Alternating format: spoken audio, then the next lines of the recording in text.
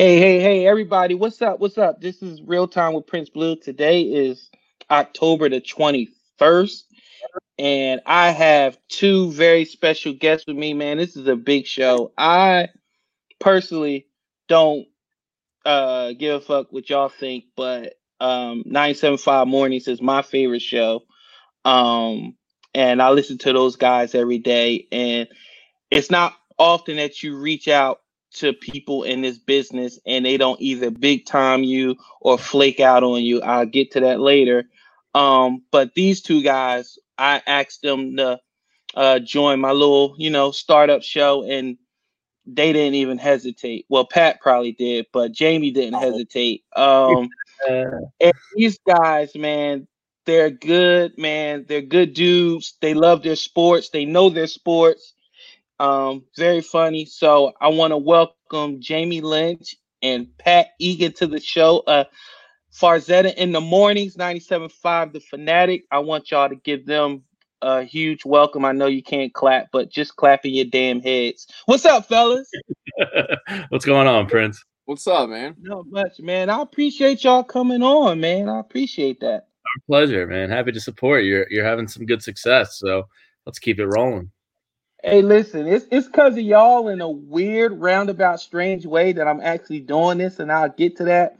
But first, I want to talk to Jamie because I feel like I say this every week. For full disclosure, me and Jamie, it seems like everybody that's now on my shows that I'm pretty cool with, we started off, I either was blocked by them or they either cursed me out on Twitter. But when you was with the original format of you and Ant in the mornings, it was right around the time that Doug got hired. And I felt like, the show was just pounding on Doug. You were more in the middle. You was like, give the guy a chance. But Yeah, everybody else was like, this guy's stupid. He's a bumpkin. Kansas City, he called those plays, stuff, blah, blah, yeah. blah, blah, blah. And I used to rag on the show. And then one day you just got on, you was like, yo, dude, listen. And I was like, okay. You came back up and you was like, listen. So Go ahead, Pat. Jamie was being positive? Is that what you're telling me? He wasn't There's being no way. negative. Let's put it like that. He wasn't being negative, but and we hashed it out, and I figured out where he was coming from, far as like, you got all these opinions on the show. Not everybody's gonna have the same opinion. Don't rag on the whole show because people don't share your opinion. And ever since then, man, since you went from silent bro to talking bro, like, man, it's been all gravy, man. So talk to Yeah, me, I mean, man. Tell me.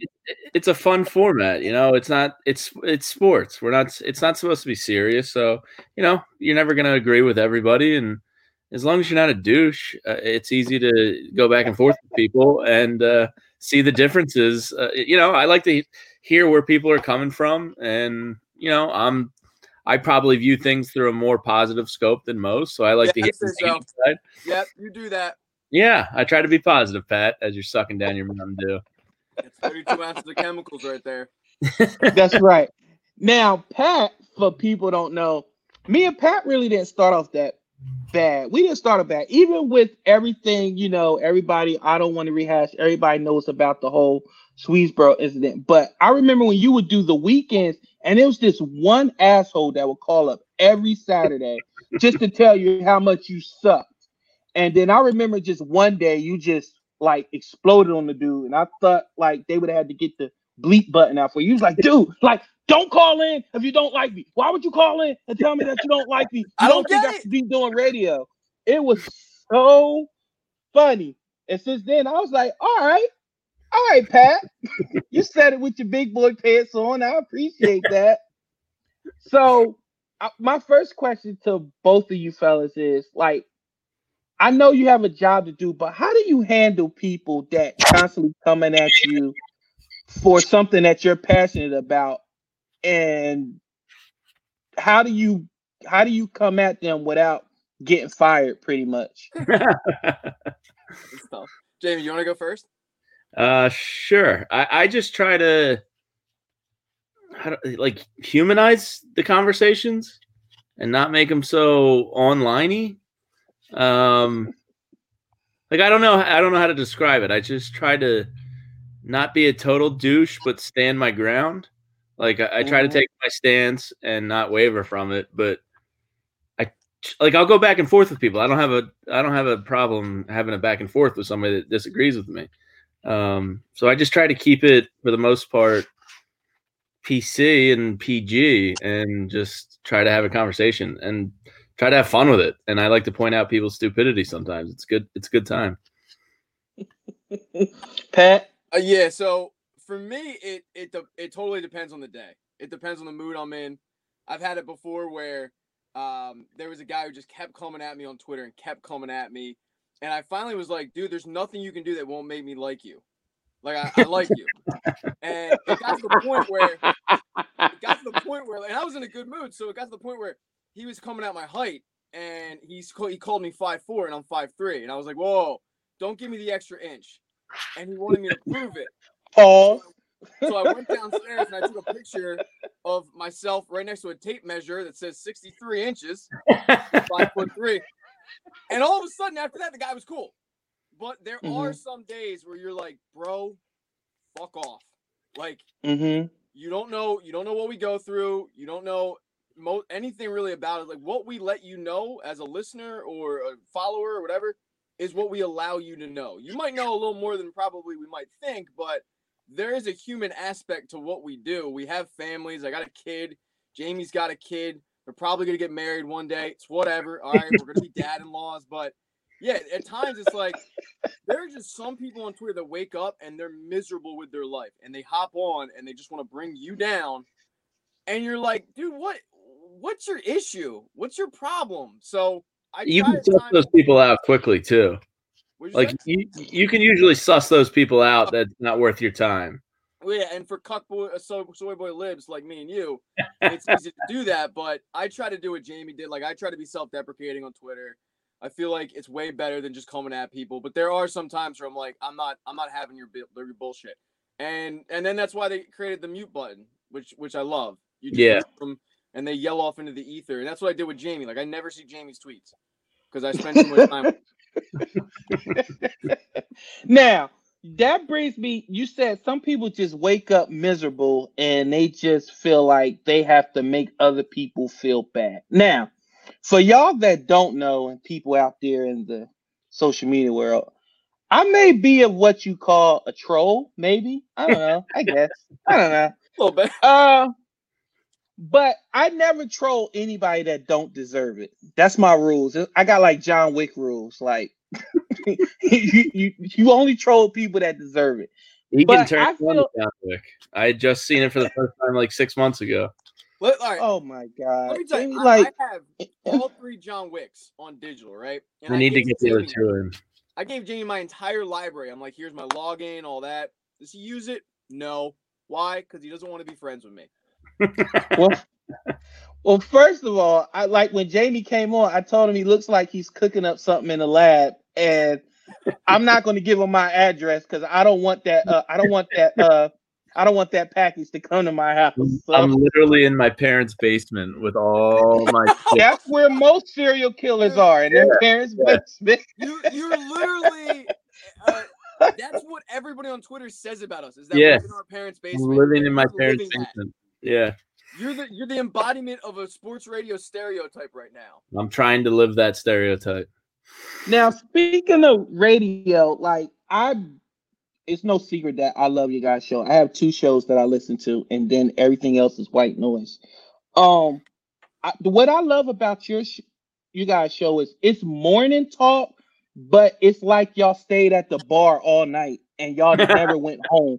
So you're coming in with good takes. You probably still got alcohol on your breath, and it's like bar talk, and I love that aspect of it. It's not formula. It's not archaic. It's some guys just sitting around shooting the shit. You got fart humor, dirty cousin humor, everything that you can think of is in there.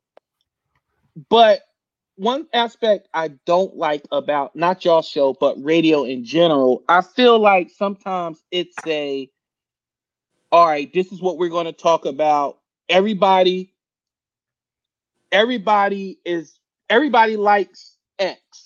So somebody has to not like X so Yeah. we can get some banter going. Am I crazy to think that with No, not your show but other shows?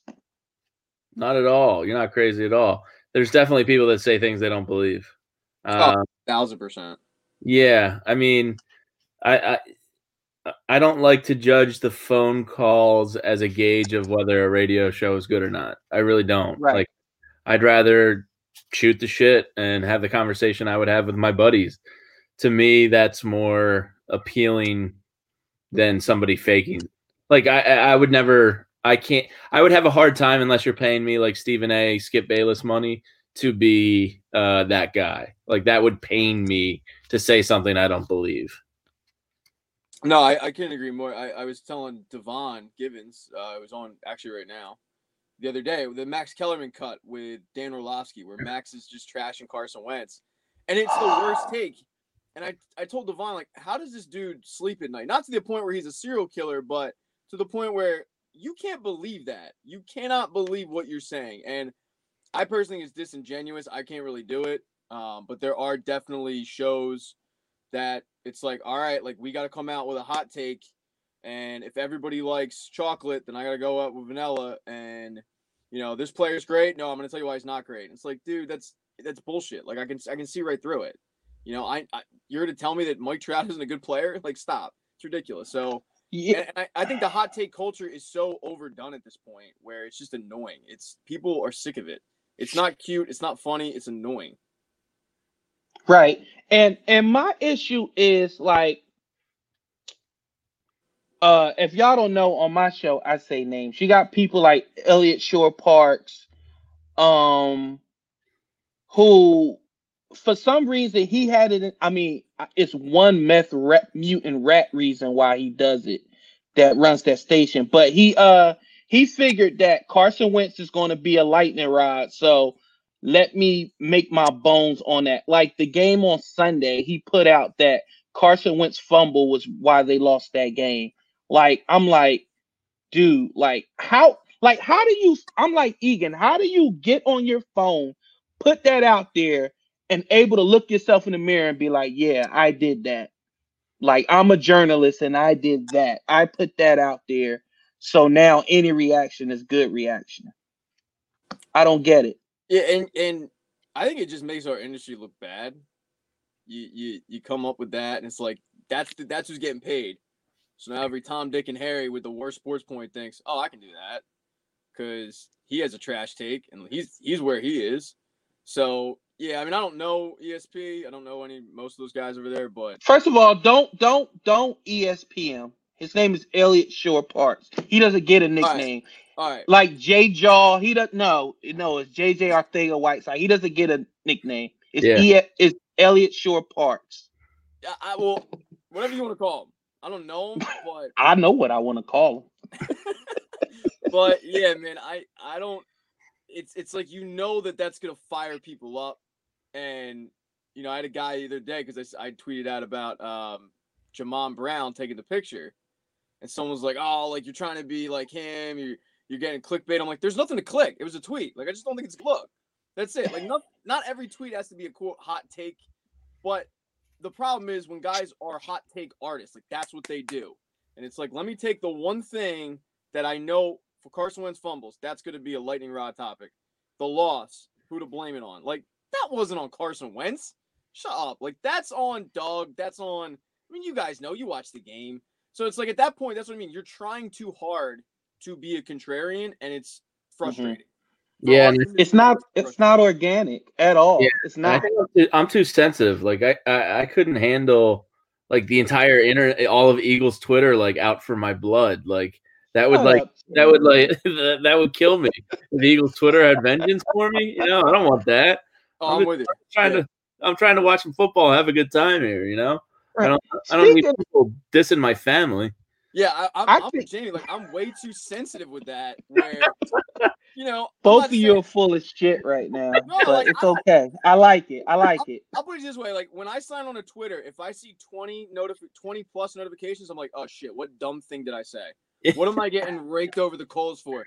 And then thank God it's like one dude who just constantly tweets this, and I'm like, all right, it's just him. It's just What him. a psycho. Speaking of Doug, let me get y'all, because now, like, y'all know the only time I really call in is when Doug is the topic, because that's my guy. I don't care. Doug can take my wife and I'll be like, honey, listen, he won a Super Bowl. Your sacrifice will not go unnoticed. Crush But it. damn right.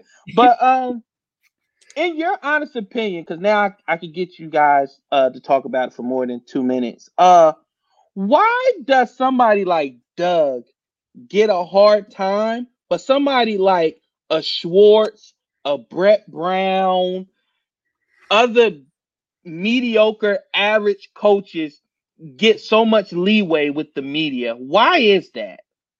I think with Doug, he's got like the Charlie Manuel thing going on, where you kind of think he's a little bit like he comes off kind of doofusy, like little country You're bumpkin. making up all types of words today. Yeah. So I think him and Charlie are kind of like fair comparisons. Like, I mean, people shit on Charlie when he was first here. I remember people started a when will he get fired pool and this and that. And next thing you know, he's won a title and he's Uncle Charlie and people love him. Like, I think Doug kind of comes off that same way, like a little bit of a country bumpkin type. And I don't know. It's weird. You would think, like, after a Super Bowl, I would have thought 5 years unquestioned. But people really start to doubt him 3 years later, and it shouldn't surprise me, but it does. So I don't know. And then Brett comes off like, super personable, nice guy, and I think people defend him a little bit. And it's weird. People have the type that they like. Like AV is like, oh, that guy's a hard ass. He's Philly. Yeah. So I think people just kind of judge books by their cover when it comes to coaches. Yeah, I agree. I mean, when Doug got hired, the comparison with Charlie Manuel, so I mean, it's golly jucks, oh gosh, it went great. And you're like, who? First of all, nobody interviewed him right off the bat. So you're like, how good can this guy be? He comes from the Andy Reid coaching tree. So you're like, great, we're going to retread. So all of that combined, and then his first press conference wasn't good. Look, let's be real. Doug Peterson's press conferences are brutal to listen to. He's not a good orator. All right. No. It's a bunch of repeated words. Look, I know I cut them up. They're brutal. All right. So he doesn't sound like a smart guy. And I think so many people are scared to be wrong when it comes to sports, like just sports opinions, right? So if you came out so steadfast against Doug at first, in the back of your mind, there's a little party that still wants to be right. And when he wins a Super Bowl, you're like, hey, I'm cool because he won a Super Bowl and I'm wrong. But the first chink in the armor, you're like, oh, see, I was right. And there's way too many people that would rather be right than have their team succeed. And for me personally, I wanted Chip Kelly. I could not have been, I don't know if you guys are aware of this, Chip Kelly was a disaster. Like, he was brutal, okay? So when I know, it's surprising. So when Chip Kelly got fired and that thing whole blew up, I was like, I need to look myself in the mirror and be like, all right, well, how can you judge Doug Peterson, even though he doesn't look the part? How can you judge Doug Peterson when you were so wrong about Chip Kelly? And I even made the comparison of Charlie Manuel back then of like, well, everybody wanted Jim Leland. Nobody wanted Charlie Manuel, but that ended up working out. So let's give the guy time. With Brett Brown, I think it was so many people wanted Brett to succeed because of the process. They bought into the process, but they wanted to see him, the guy that was tasked with leading the process, they wanted to see him win with the process. So it was like, let's give the guy a pass. Let's keep backing up the goalpost. I hated it myself. Like, I've been calling for Brett Brown's job for a year straight. But there were the excuses of that and what Jamie said. Like, he's a personable guy, He's the exact opposite of Doug. He comes on and the kid is a baller. I mean, it's like that we soak that up in the media. This guy's great.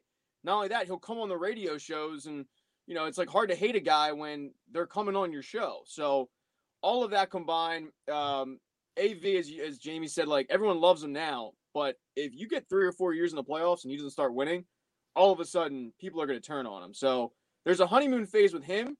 Doug Peterson, unfortunately, is the head coach of the most popular team in the city right now. He gets a lot of blame. He's not perfect. No coach is, but yeah, I mean, you said it best, Prince. Jim Schwartz should get a lot of this hate. Jim Schwartz is trash. Jim Schwartz should have been fired a year ago. Jim Schwartz will have 3 straight games where the defense gets shredded. He'll have 1 good game against a good team where the defense plays well, and we're like, oh, okay, he's all right. And he gets a pass. But Jim Schwartz is awful, man. I can't wait till he's not receiving a paycheck. I'm done with him. He can flat out kick rocks. Like, I'm done with Jim Schwartz. So I'm with you. I'm a Doug P guy. Jim Schwartz sucks. And, for people like, me and Bob Cooney, we always go at it about Doug because my thing is I watched Bob defend Brett Brown. So I'm like, dude, like, you got to stop this. Who's good? Who's great? It's all subjective. But I don't know if it's the way Doug comes off. Like when he said the other day that he's come out with games that they won and he hasn't seen anything that Doug has done to impact the game. Let me tell you something. We've all been Eagles fans for over 20 plus years.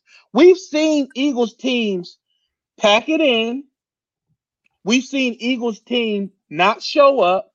We've seen Eagles team. How many times under the Reed, Joe Webb games, every game where we're like, oh, we should kill him. Yep. And we don't. With these past 2 weeks with the Steelers and the Ravens, we had no business being in that game. They could have left after the first quarter. But you know what I see with these teams under Doug? You can't leave the television. You can't turn the game off and be like, that's over. I'll start fresh tomorrow. Because they believe they will run through a brick wall for this guy. Yeah, they will. And that means something. If you're going to big up the Tomlins of the world, people that clap and don't call plays, okay, Doug's not McVay. He's not Sean Payton. But guess what? Sean Payton has won, and all his teams have underachieved. Doug, with the roster that Doug is doing and has in his disposal, he should not be in any of these games. Like, period. So when people go at Doug and they say that, he's not smart or I don't think he's a good in-game strategist and stuff like that, I'm like, well, what does that even mean? Because McVay's a good in-game strategist. So is Peyton. But in the playoffs, they kick rocks. Yes. And real quick, many tiers to coaching, and that's a major tier is having your guys, look, they got to execute, like I used to say the same thing about Brett Brown with Ben Simmons. I'm like, I don't know what else the guy can do. Like, this is on Ben. At some point, like, John Hightower's got to catch that ball, and it changes the entire course of the game. So, like, Doug had them in positions that they shouldn't have been, and, some of this is on the players. Like, I try to look at everything as fairly as I can, and, like, that wasn't – the 2-point conversion thing was ridiculous. The conversation afterwards about it because it was the right decision. It was. I'm with Jamie.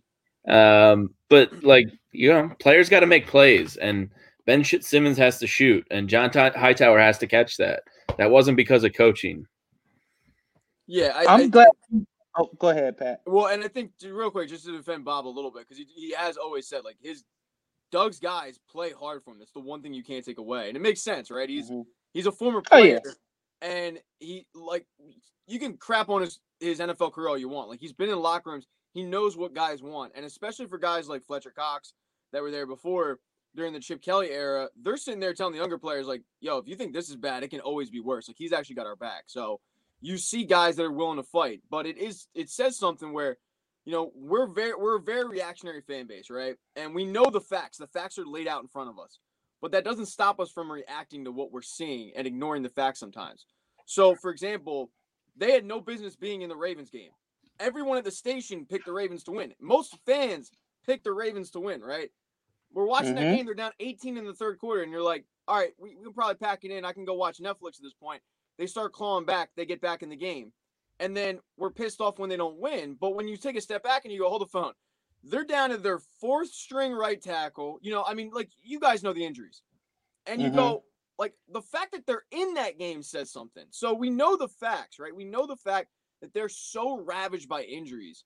The fact that they're in these games is truly a testament to Doug's coaching ability. Look, I said it earlier. He's not perfect. He's no coach is. He's going to have his faults.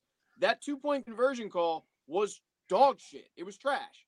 But he called some plays in there that obviously got them back into it.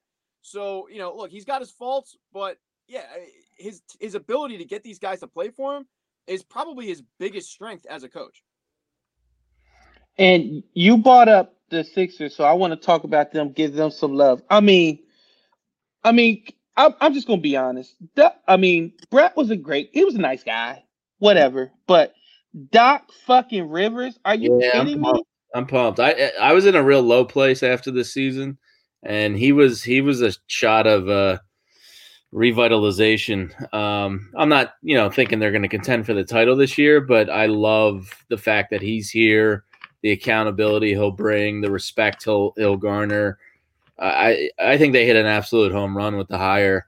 Like the 3-1 series lead thing. Yeah, whatever. It was the best hire they could make on paper. And we'll see. But same thing. Ben Simmons has got to do what Ben Simmons has to do. Doc Rivers can only hope get that out of him. But it's on Ben at some point. So we'll see. It's on Joel just the same. And it's on Al and Tobias, but Doc Rivers is a phenomenal hire. Yeah, I want to talk Al who? Exactly. Who? I want to talk real quick about the low point that Jamie said that he was in when after the season. I would walk in the studio and he would just be silently weeping to himself, listening to Adele over and over. And I was troubled for my friend. I'm like, Jamie, are you okay? And he's like, Sarah McLachlan. He would mutter to himself, built for the playoffs, over and over and over. Quietly leave the room. But no, in all seriousness, if you haven't watched it yet on Netflix, they have what? Jamie, do you remember what the name of the show is? Yeah, what the hell is the name? I think it's The Playbook. Something like that. Yeah. They go through different coaches. Doc Rivers is the first episode, and I watched it the night that they interviewed Doc. The news came out, and I was like, all right, I think I have my view of Doc, but let me get a better view. And I came away with it very impressed. And you take a look at that and the podcast, the Sterling tapes, 30 for 30 podcast, where they go into the Dallas tapes. How Doc Rivers handled that, how he handled the locker room, how superstars respond to him. It's something this team desperately needs, because what was troubling to me was when Brett Brown came out, I don't know, November and last year, and he goes, tell whoever, tell his agent, tell his friends, tell his family, I want him shooting a 3-game and 8 free throws. And I sat back and went, hold the phone. So you've probably had that conversation with him already privately, and he's not doing it. And then on top of it, now you're going to the media begging them. Like, that's a horrible look. And at that point, I said, okay, they've tuned him out. They need a leader. They need somebody who's been there, done that. And when you come in and to a meeting with Doc Rivers and you see a championship ring, you probably take notice. And Brett Brown, you see an NBL championship ring that you don't give a rat's ass about. So the Koala League, yeah, the National Basketball League, whatever. So he's the leader that they need, the guy that get them over the hump. And the reality is, when they hired Brett Brown, this was kind of the plan, right? It was Brett Brown's the guy that gets you to the guy. He's a nice guy. He's a developmental coach, but he's the guy that gets you to the guy. Now we're at the guy. And let's see what happens with this team that clearly Brett Brown had no idea what the hell he was doing when he was actually given talent. Yeah, no more excuses, no more bullshit. It's that's what Doc is. The buck stops here. With Ben, this is my thing with Ben Simmons. Ben Simmons is legit. Like, on 2K, like, I'm averaging like 30, 10, and 12 with the guy. I legit believe that he's a 6'10", 13-year-old that legit is embarrassed if he doesn't look good. Like, he's one of those. His mentor is LeBron, who is the ultimate stat stuffer, in my opinion. So you've seen it. If he's doing good stat-wise, he's aggressive. But if he missed those first 3 or 4, he's like, nah, my percentage. Like, I think him making all-star games have really messed him up. Because you've seen that infamous, you could put that up there with the practice rant, but I'm an all-star. Yeah. Hey, Ben, you're hurting your team, but I'm an all-star, though. And he had to come back out and set the record straight, because he came off very, very bad. Like, So you're only looking out for you. I just told you you're hurting the team, but you're saying, but I'm an all-star. Yeah, And I think you're right. That's why I think that, like you said, Jamie, it has to be on Ben. He has to look in the mirror. Yeah. Well, yeah, I said a while ago, I when he was not even attempting 3-pointers, not that he's attempting them with any sort of regularity, that he was afraid of not looking cool. Like I almost think it's like the social media effect. The And, drip.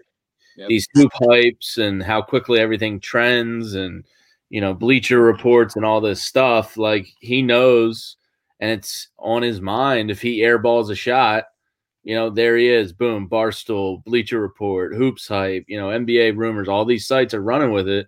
So I think that does affect him. The hope. Keep in mind too, he saw what Markelle Fultz went through. Yeah. And totally. just the internet torching that guy, trying to come back from the yips, whatever the hell it was. He's like, shit. Like at this point, I haven't shot for 3 years. Like that's going to be me if I start shooting. He needs the Jimmy Butler mentality. Honestly, like he needs that. I don't give a fuck. Don't say that name. No, but he does. No, Pat. He needs the No. ability to just shoot it up. To just shoot it up. He needs Jimmy that buckets. If you don't want Jimmy Butler, fine. He needs the Patrick Beverly mentality. He needs the Draymond Green Yes. mentality. The I don't care if this is bad for my look. It's what's best for the team. Like I'm the shit, and I'm with Jamie. Like this guy has been treated like he is a Hall of Famer since he was 9. But we do forget athletes are people. They have insecurities, and clearly it's like him coming out of LSU. He's perfect, right? 5-tool, next match at Johnson. But then all of a sudden, it's like, wait a minute, he doesn't have a jump shot. And that starts to grow louder and louder and louder. And he thinks it'll go away by making all-star games, just like you said. And it doesn't. No. I don't even care if he takes 3-pointers. Fuck the 3-pointers. I want the guy just to up his free throw percentage. Because if he ups his free throw percentage, it's going to help his team dramatically. But I want him to dunk the fucking ball. Stop this pirouette 360 layup shit. You're 6'10". You're an animal. Dunk the guy. How many bunnies do you? Mark Zumoff, God bless him. I love him. You can hear the disappointment in his voice when he misses a bunny. He's like, and he misses a bunny. I'm like, Ben, like, what the fuck, dude? Like, dunk the ball. Yeah, I don't need 3-pointers. I need 6 to 8 points a game more. Like, I need 24, 25 points a game. And it's a shame because I think going to the free throw line affects him attacking the rim. So, like, I want him to have that Giannis just like, I'll dunk on your soul gene. And I think in the back of his mind, he doesn't want to go to the free throw line because, again, he's shooting 65%. And I'm fat, middle-aged, living in my parents' basement, and I can go shoot 65%. No, you can't. No, you can't. I get hit 6.5. No, you can't. Okay, we'll see. All right, Challenge. I can do it in an NBA arena, but an empty Bala Cynwyd parking lot, you're on. So town legend. Yeah, I just want more points out of him. I don't care about the 3-pointer that much. I want a little bit of a mid-range game and then just score more like a man. Like, just start dunking on people's souls. I think too, I really do think he works on it. I think it's just when the game takes over, it's a mental block for him. I mean, I think he gets a lot of unfair criticism in this city because he was anointed as like the second coming. And, it's like that roller coaster effect, like Ryan Howard, right? He wins Rookie of the Year MVP, and then all of a sudden it's like, well, he strikes out too much.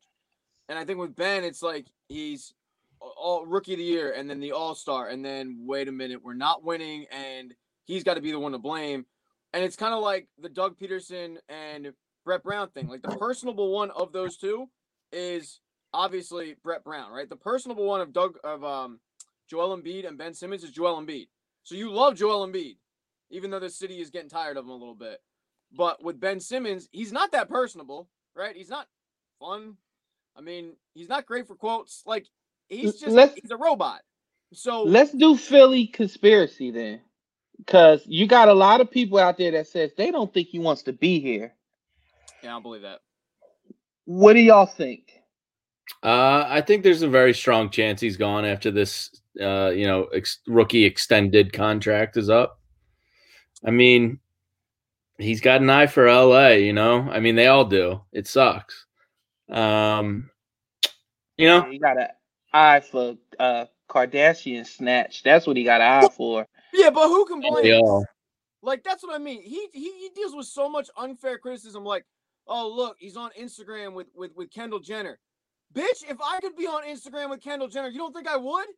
Screw this job. No. If Kendall Jenner calls me and says, Pat, I want to hang out, I'm not sitting there going, sorry, baby, I got work tomorrow. I'm calling out sick. So, I mean, that's part of the unfair criticism that he gets. I share the same fear that Jamie does, though. I think he wants to be here. I don't think he's in, a crappy city. He's not in Utah. No. But the fact is, he has a rat. Shout out to Utah. Yeah. Shout out to the Mormons out there and the 15 wives that they have. But, let's be real. He has a rat as an agent in Rich Paul who controls the NBA. If he gets his guys together, and that's one of his dudes is Ben Simmons. And a rat or a good agent? I think he's a rat.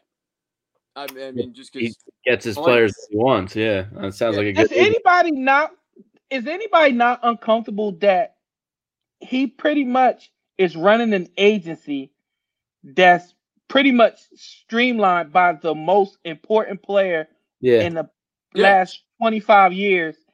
How does that work? How does nobody not be like, because it's LeBron. They need him. It's just like they keep him happy because they're dependent on him. He is the NBA. Look, I mean, I don't like Rich Paul, but I respect him. I respect the job he's done. That's cool. I mean, but I don't like the guy because I think he meddles way too much, and I think it's what Jamie said. Like, if you get a superstar, immediately the fear in my mind after the initial extension of the rookie deal is a given, right? It's the deal after that you start to worry about. And when Ben Simmons signed his rookie extension, I was like, all right, cool, but how long are we really going to have him? Like, I hope we have him forever. I hope he doesn't go to LA, but the reality is what Jamie said. Like, they all have an eye for LA. They all want to be there. I don't necessarily blame them. I mean, it's LA. Although I will say you probably should watch the movie San Andreas. Like, shit gets real there, okay?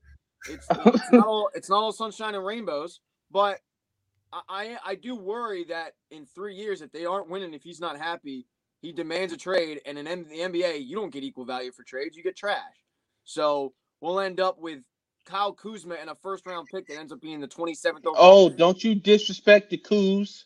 No, but like for Ben Simmons, Kyle Kuzma. No, I got you. But that's why Doc Rivers is important, because I think Doc Rivers has the cachet where he could be like, Rich Paul, get your little ass out my locker room.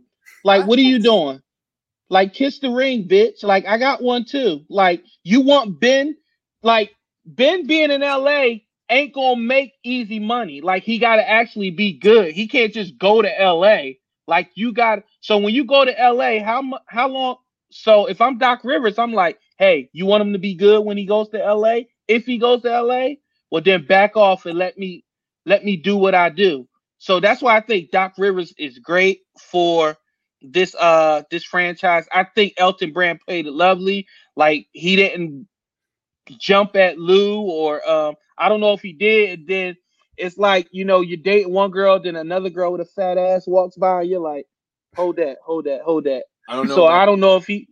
I never. I don't know about that life at all.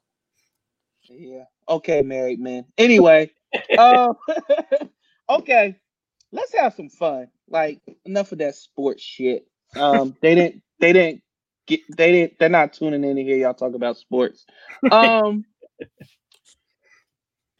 morning show. If y'all didn't know, it's already my favorite thing. But like what Jamie said, I've learned this a long time ago, and I think Jamie actually told me this one time, because somebody was going on about how you do something to get callers, and I remember Jamie was like, actually, no, ratings are down when callers are on. Yeah. So I was like, oh, okay. So with that in mind, what makes a rat bastard, a rat miserable bastard, a punchable face like Mike from the KOP to think that he actually fucking matters. Oh yeah, by the way, he calls multiple shows like a douche.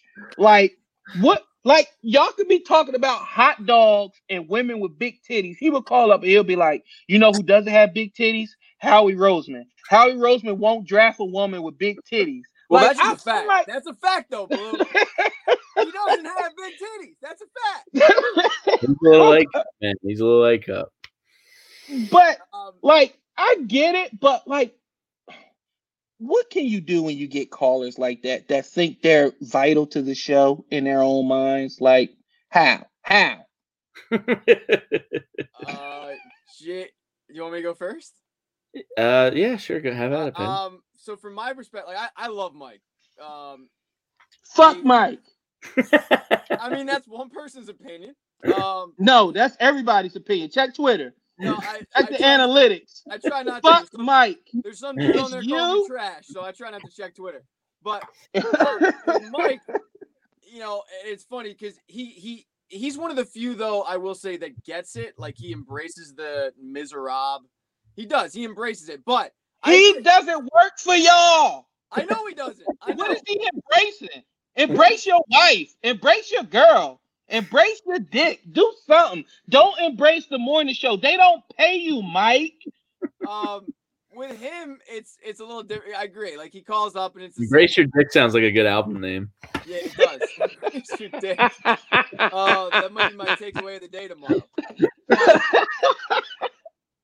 I think at times, and I'm not naming names, but I think at times you have callers that they go to work and they come up with a trash opinion. And I actually agree with Mike on Howie Roseman. I don't think Howie Roseman's good, but they go to work, they come up with a trash opinion, and you know the guy. Like, he walks into work, he doesn't know dick about sports.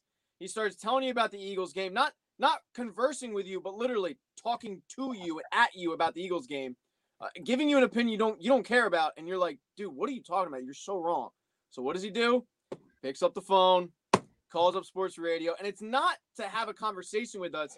It's to get an okay on his take, right? It's to get a thumbs up and a you're right. And when they don't, here's his thumbs up right here. That's his thumbs up right here, Mike from the KOP. When they don't, they call up the next show and the next, and they keep going down the line until finally they get a host that is either not listening to him or that agrees with him. And it's finally like, yeah, okay, that's not the worst take I've ever heard. So that he can go back in the office the next day and go, hey, you know who agreed with me? Phil from Mount Airy. Like, I'm coming up with a name, but I try to think of a throwback. Brian Startari. Well, all right, Brian. You might as well say Marvin Harrison. Shit. But I think that's a problem that we get a lot of times, and you can kind of tell immediately when you go, holy shit, how do you think like this? Like, what are you talking about? You just kind of got to let them have their 2 minutes, and you can either call them an idiot. That's what some people do. You can say, I don't know like that. No, I want to like, go ahead, Jamie. You want to say what? I wanna fuck, man. Listen, it's I got 5 people on my list. I'm gonna go over that, but go ahead, Jamie. Go ahead. I find people with very bad opinions, like Mike often has, comical. They make me feel better about myself just being a rational human being. So I look at them as like a confidence booster for me. I'm like, well, I'm not that, so that's cool. So it's selfish. Yeah, I like bad callers. I mean, I look, and I know I'm in the minority, but I like the guy. Like, he called. Yeah, he's a good dude. I've met him. Yeah, like and that's the thing. A lot of the callers that drive people nuts that are our regular callers, like, once you meet these people, they're actually good people. No. And you need to get Mike and King of Prussia on the show next week. That's what we need. He blocked me because he a bitch. That's what he did. He blocked me. I was like, hey, Mike, come on and explain why you say the dumb shit that you do. Block. He's like he has like 3 fans. It's you. Oh yeah, Pork Roll told me to tell you hi, Jamie. What's up, Victoria? That's another fan. So that's 2 fans of Mike from the KOP. I got the Mike. Motherfucker has. I got the Mike and KOP fat head. He has dark charisma. You know who else had dark charisma? David Koresh. So listen, I'm telling you, like people like that, you got to be leery of when people just like him, and you're like, but he's a piece of shit. Like, how can you like this guy? But I get it. Okay, my second person, I think we all know who I'm talking about. The guy who's had like 80 jobs in 2 months, and he has the Jimmy Butler approach that nobody works harder than him. That's Eitan Shander, aka Eitan Scammer, aka the bald tender stalker, whatever you want to call him. Like at first, when I first listened to that guy, I was like, okay, man, he's different. I like it. Then I started listening to him a little more, and I was like, man, this guy's a fucking scumbag. So with that said, when you work with somebody like that, like, how often do you want to like march into the office and be like, okay, I have a family, so I can't say it's either him or me. But when you work with somebody like that, how do you get by? Drinks, heroin, snacks, what? What's in the studio that when he's on with you, you're like, look, only 3 hours with Eitan. Okay, let's go. Skittles, a whole pack of Skittles. No, I mean, I can't speak for Jamie. Personally, I loved working with Eitan. Oh my God. You just love working with everybody. Prince is gonna mute my mic. Eitan was one of the most talented hosts we've had in terms of his ability.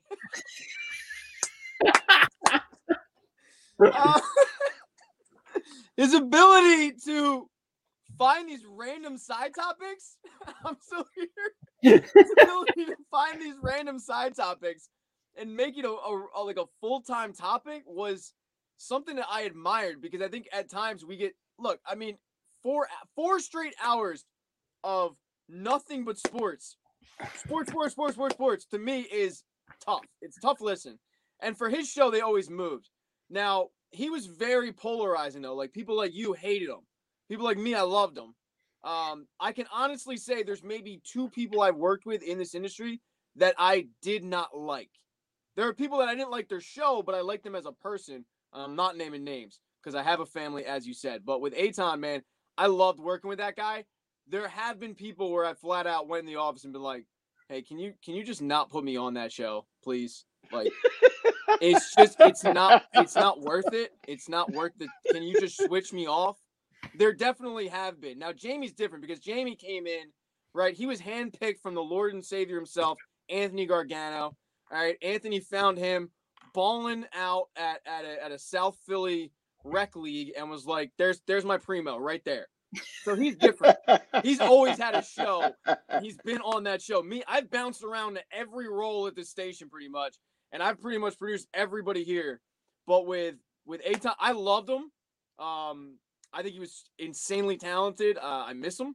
I miss his laugh. I miss his musk. You know? I mean, hell, I invited him to pancake breakfast. He didn't show up. He went jogging. This fucking guy. Vote for Pat, Mayor of Philadelphia, 2024. Like, what the hell was that? Shit, I can't be worse than our current mayor. But yeah, no, to answer in a long-winded way to answer your question, there have been people where I've been like, yo, can you just not? I don't enjoy my life. There was one guy, I'll tell you right now, I'm not naming names, and this is a prime example. I liked him as a person, but he would ruin 2 days of my life because I would produce him at night, and it would ruin the day before because I would start thinking about how I had to produce the show, how I hated it. So I would start thinking about it on the day before, and I'd be like, man, you're like, get him out of your head. But then he lived rent free in this thing. And then the day of, I was miserable because I was counting down the hours, so I had to go in and listen to what I thought was a horrible show. But I loved the dude. And I went to my boss and was like, yo, it's either him or me. And I'm still here. No, I just got moved to a different show. But yeah, there have been people like that. Jamie? Yeah, like I'm different in that I've kind of like from Pat, I'm I've been on a steady show, so I haven't worked with as many people.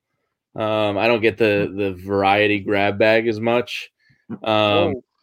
What's that like? You don't want to know. You don't want to know. We don't even have a variety grab bag. You don't want to know. Yeah. So there's only like same thing like Pat, like one or two people in this industry that genuinely I wish would step on shards of glass. And he's not one of them. But I got you. I'll just take the high road a little bit. I'll tell you right now, Jamie's one of the people that I do not like working with. Like, I want to physically assault him, but I'm too short to do so because he's tall. But he's one that I don't like at all.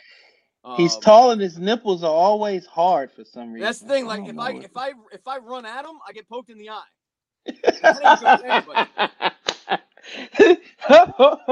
But that's just, like I said, it's I have my own beefs with certain amount of people. But my whole issue with the media in general, and I guess I gotta count myself as one of them bastards now, but I like when it's genuine and I like when you're organic, and I don't like when you base your popularity or your takes on, like, for instance, like Shander would be like, well, I have 12,000 followers, and I'll be like, okay, David Koresh had followers, Marilyn Manson had followers. Like, just because you have followers doesn't mean your takes are correct or your opinions correct, or that you're some type of hardworking messiah. My thing is, let other people tell you how great you are. Like, you don't have to tell people that you work hard. You don't have to tell people that you grind. Like, I know Pat grinds. I know Jamie grinds. Like, I know, like, when you leave here, you guys probably have to get some sleep. Fucking Pat's still in the goddamn studio. Yeah, what the fuck I know. These YouTube videos don't make he loves Devon's voice. That's what he loves Devon's voice. We all love Devon. He likes the velvet sounds of Devon Givens. That's one of my biggest pet peeves. Sorry, real quick, is just people telling people how hard they work. Like, right. I work 7 days a week for 7-8 years in this industry, grinding, flying back and forth. Nobody wants to hear how hard you work. Shut the fuck up. Nobody cares. There's no bigger for us as producers, and I'm talking for all like the part-time guys too. There's no bigger compliment than when a caller calls up and they go, "Jesus, do you never leave?" And it's like, I would like to leave. You're correct, but at least, you were acknowledging the fact that you heard me this morning. You hearing me at night. You're hearing me doing this game, and yeah, like it's a nice tip of the cap of. Yeah, I would like to go see my child one day. And at this point, when he sees me, he just says, "What's up, Pat?" Like, he doesn't even say dad. And that hurts. And I'm doing it for him, and he doesn't realize that. But yeah, it's like there are people in this industry that work, and I'm not naming names, but they work really hard on telling the hardest thing they do is working hard on telling you how hard they work. Yeah. And when you sit back and go, yeah, what you actually do is not hard work. And I will say, I spend a lot of hours doing this, but I'm very cognizant of the fact that I'm not curing cancer. I'm not digging ditches. I'm very lucky in the sense of we do what we do, right? Like, we do have a dream job. A bad day for my wife is like some kid, because she's a teacher, some kid got beat by their parent. A bad day for a nurse or doctor, someone died. A bad day for me and Jamie is we had an egregiously bad typo on a tweet. That's about it. Like, that's our bad day. So, we take the good with the bad, but yeah, it's like you have some people that are like, oh my God, I'm doing this, I'm doing that. And like, that's great. I'm happy for you, but please stop telling me how hard you work. I can recognize that with all the things. By the way, the guy that you're talking about does work insanely hard. Like, he's not one of the people where I go, the hardest thing that you do is working hard. He does work hard. There are other people in this industry, though, that's like, please shut the hell up. Like, you don't even know what hard work is. It's so frustrating for guys that actually do work hard to have to hear it over and over again, because it seems like those are the people that constantly are getting opportunities. So maybe we should start doing it, though. I work very hard. y'all do work hard. I'll just tell everybody y'all work hard. like if you're trying to get into like, what's one of the advice that you would give somebody if they were trying to break into the business? Would you even recommend somebody to get in the business, like somebody like myself? Or would you, if you're a loose cannon like myself, would you recommend no, just stay doing what you're doing independently because you'll probably get fired within 10 minutes? I have some jealousy with some of the independent aspects of today's world, because being your own boss is pretty cool. So there is like a jealousy there. As far as people getting into it, I would recommend it, but with a very big warning label on it. Like it took me a long time and working 4 jobs and bartending on the side, and working Tall ass bartender. Yeah. So, up until the Fanatic, I was working 4 jobs. I was engineering a radio show. I was working NBC Sunday Night Football. I was bartending. I was radio producing. So, like, it's a grind. Pat's been at it a long time too. So it's not easy. It weeds you out pretty quick if you're not committed to it. So it's a battle of perseverance. But I love going to work every day. So to me, it's worth it. I've gotten to a point where, I'm very happy and hard work's paying off. And, I would tell people, yes, if you're passionate about it, do it, but know that you're going to have to supplement your income. You're going to have to grind. You're going to have to work weird hours. You're going to have to say yes to everything for a while. It's not easy, but it's great once you're in it. Yeah. I mean, to piggyback off a lot of what Jamie said, the unfortunate reality is the fun jobs usually don't pay well at first.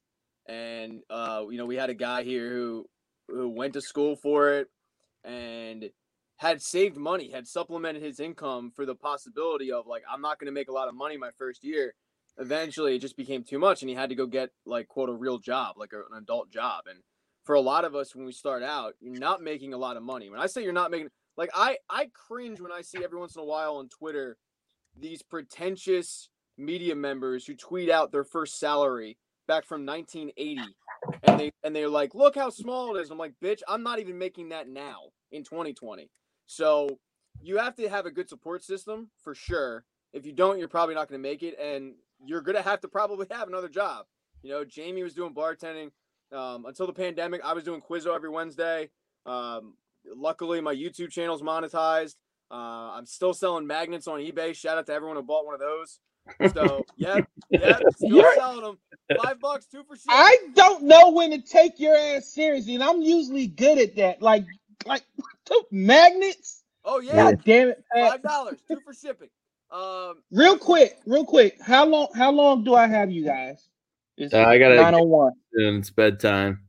Okay, well, I got a special guest for you guys. You're gonna like this. He requested to come on and talk to you guys. And let's be honest, I mean, there's John Wick and Mason Storm, and then there's him. So I couldn't say no.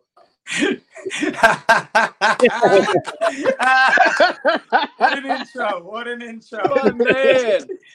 Yo, Prince, thank you for the invite. And he's absolutely right. Prince knows I love showing him on his podcast. When I seen that y'all two were coming on, I said I have to get on, even just for a minute. Jamie and Pat are my guys. What's up, fellas? What the hell is up? What's up, KM? How you doing, man? I'm chilling, man. I'm chilling. Wow, Mason Storm, John Wick, and me. Like, let's go. That's high praise, man. That's high praise. Well deserved. Well deserved, too.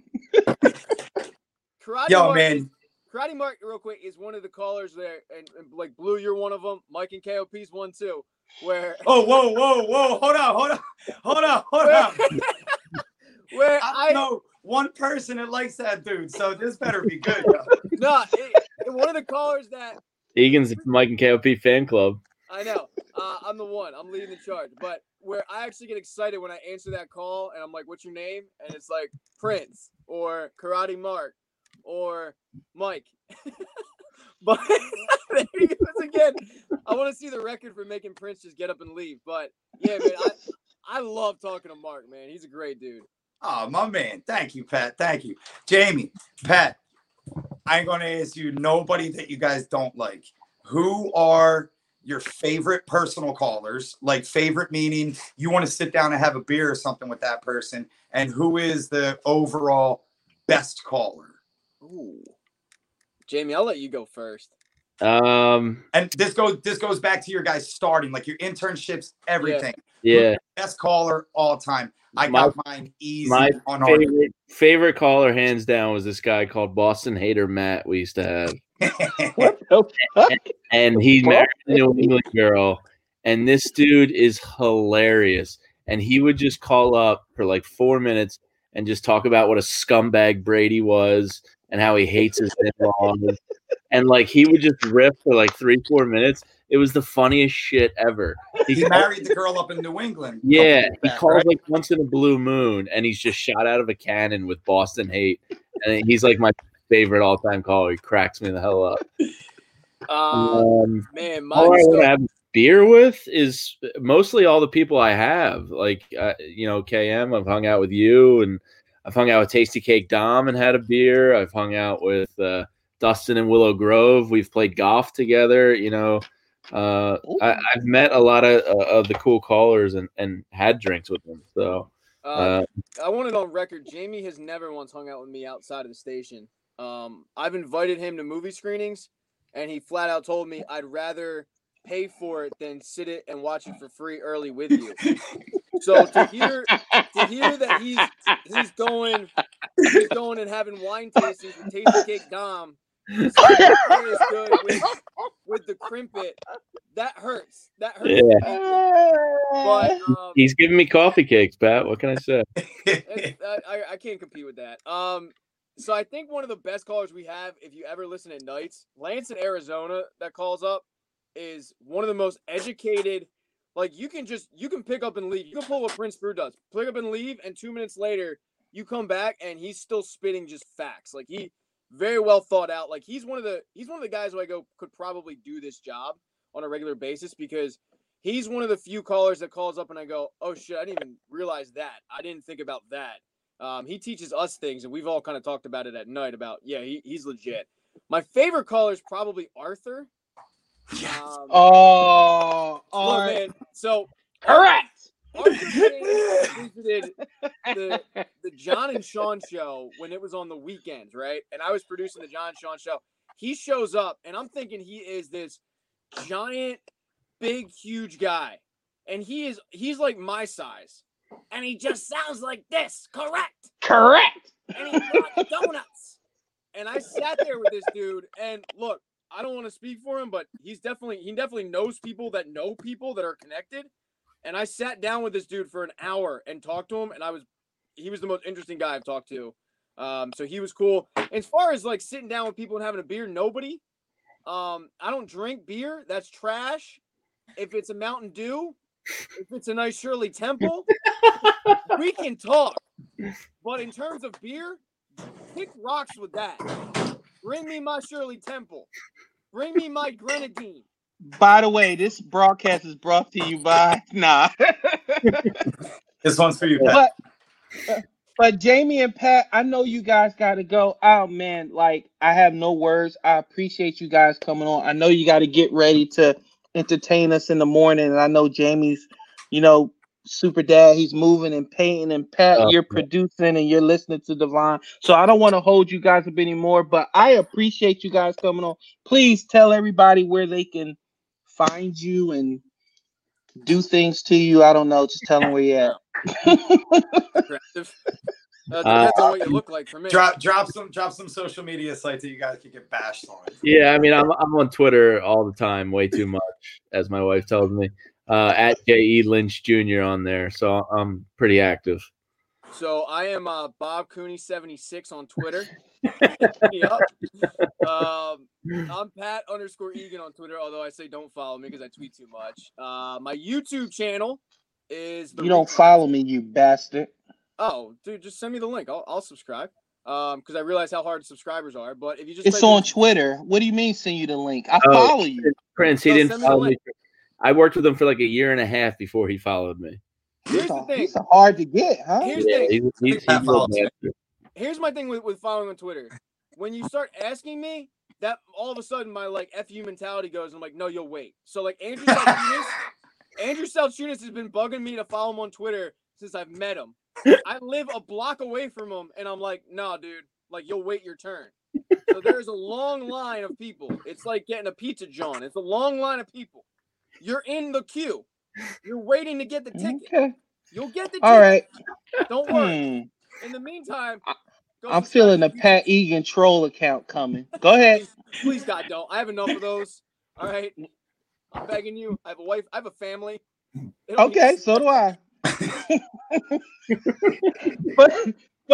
but thank you guys for coming on. Yeah, I our appreciate pleasure, it. man. Keep up the good work. Thank you. And I will hear you guys in the morning. Please don't let go 5 minutes without mentioning Doug. I beg of you. Please. Please. I mean, we can mention Ben Simmons' jump shot if you want. You can mention Tasty Cakes, Dom's Tasty Cakes. I don't care. Just don't say Doug within the first 5 minutes. I can't promise you that. I know. I was worth a shot. But thank you, fellas. Get some sleep. Get out of there. All right. Good hanging. All right. I'm glad I got to see you guys for a minute. You guys know you're my fucking favorite. Love you guys. All right. See you, Mark. See you, All right. Peace out. Guys. All right. Thank you. Good dudes, man. What's up, man? What's up, KM? I'm chilling, man. Thank you. You know they're my boys. Oh, yeah. I just want to say what's up to them for a minute. Too easy. Just got to work, man.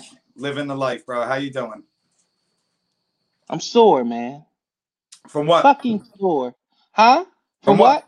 I don't know. This sadistic ass ninjutsu sensei who has me in my living room shadow boxing and doing core. Oh yeah, but by the way, my housekeepers are laughing at me like, ha ha ha, funny Negro, ha ha. Oh yeah. But for those who don't know what I'm talking about, KM has been like helping me on my weight loss journey. He's been kicking my ass every Tuesday, and I appreciate it for him. I love him for it. He's passionate, and he's like, just man, I have no words. Like through this whole process since this pandemic, I think you're probably honestly like the best thing that's happened to me personally during this pandemic, because I don't think I would have met anybody like you, like just out and about. Like, you know what I'm saying? Like I have my core friends 6 states apart. Yeah, well that too, you know, and I just feel like that's the one thing about this pandemic where the only thing you have, how much have people started to say they were getting sick of social media, then the pandemic happens and that's all you have. That's all social media. Had. That's all you had to talk to friends, loved ones, anybody that you meet new people. Like there was Zoom meetups where like, you know, hey, here's the link, come in Zoom, and you know, people are talking. So man, that's cool. But I thank you for coming on, man. And I hate that you missed the Sixers talk. We was talking about how good Doc Rivers is for the Sixers and where we see them going forward. So let me get your take on that. I'm definitely bought into it. I'm bought into it. You know where I stand with coaches in general. Yeah. I think all sports, the number one priority, the number one job of a coach is to manage personalities and to motivate millionaires to get up every day and work hard. And a strategic timeout,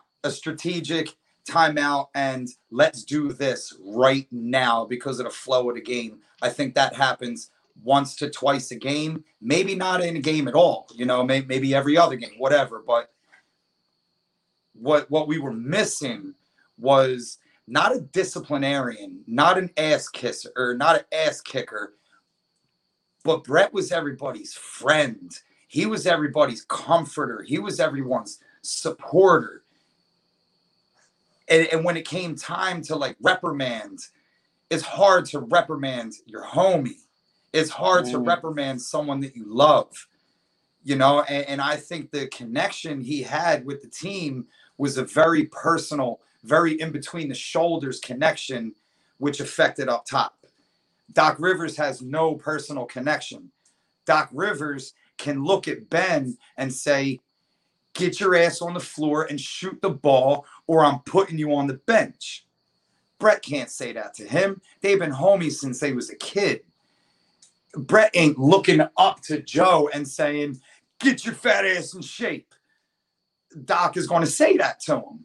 And I think if Brett did say them things to Ben or to Joe, that they would just kind of blow him off. Not as a disrespect thing, as a, my respect was never here for you. My respect was always here for you, but my respect was never here. So I think the main thing the Sixers are missing, again, I don't want to use the word disciplinarian, but you know what I'm saying, a structure setter. And I think he's got the knowledge. I think he's got the tenure to be a structure setter. And I think he could ball when he played too. Oh, he's a hell of a defender. Yeah. Hell of a team guy. He was the leader. And that's what our team's built around. Our team's supposed to be built around defense. So I like it. I like it a lot. And I think the attitude is going to be the biggest difference. And again, I'm not saying Brett had a bad attitude. I'm not saying anybody disrespected him.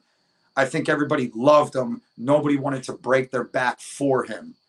I think right. Doc comes in and says, break your back for me or sit your ass on the bench.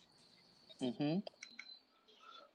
Oh, yeah. This is wildness, yo. Oh, my God. Can you guys hear me? Yeah, what's up? Can you actually hear me? That's wild. Who are listening, yeah, I got my man Graff. I got my man Papa up in the house. And I said Sixers, and their antennas went up. And, you know, right. I'm all for people who want to talk Sixers. So I'm going to start with you, Graff. Give me your take Graf? on what up, Doc Pop? Rivers. What's up, yo? Yo, KM, it's nice to meet you finally, man. Hold on. Hold on, I got a terrible connection in here. Give me a second, all right? You good. Go ahead, Papa. Same question. What do you think about Doc Rivers? I like the hire. My whole thing with that is, and what KM was trying to say is, Doc ain't here to be nobody's friend, right? He's cool with folks, but he ain't trying to be up here buddy with nobody, right? Think about how much of a mercenary Doc is. This dude took in a man, helped trade for a man who dissed his daughter while they were dating, just so that he could have a chance to win a championship. You know what I'm saying?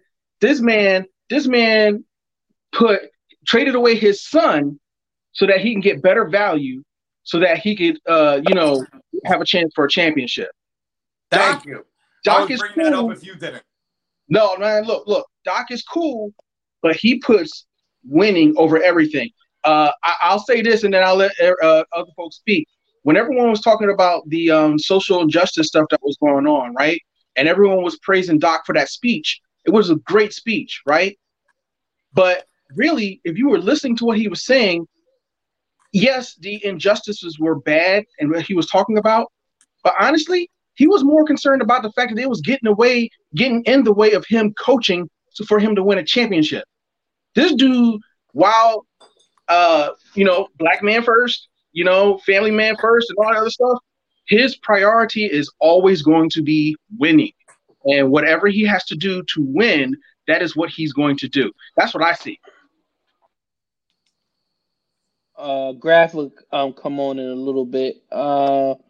KM, that's a great call right there. He traded his son. He sat his son. He didn't start his son. If you're gonna favor anybody, it's gonna be your kid. Come on. Look, unless he ain't that good, in which case I'm gonna bench him too. But he treated his son like the player he was. He was an average bench player. And you're gonna come off the bench if we're up or if we're down. And when I need a trading piece, see you at Thanksgiving, kid. Graf, my man. Go ahead, Graf. I mean, I'm ecstatic about the Doc Rivers move, but at the same time, like, I don't know, man. You hope that he's going to be a motivator of men, but then you got to understand, like, the personality of the men you have on the team. And a lot of these kids act like boys. And that's like the unfortunate reality, you know? You got a guy like Ben Simmons who's easily one of the top talents in the NBA just based off of an overall athletic, what's the word, like tier that you want to talk about. And he can do everything. He can shoot. We watch him shoot. We watch him do all these things. But he doesn't have the mentality for it. Is Doc Rivers going to fix that? I mean, the man can trade his son all he wants, but is he going to be able to tell Ben Simmons? You know, like, is he going to be able to tell I hope Ben Austin Simmons? Rivers doesn't see this show. He's gonna be like, "Damn, they keep talking about me." Yeah, I don't know. I honestly, like, as a man, I like Doc Rivers. I like him a lot.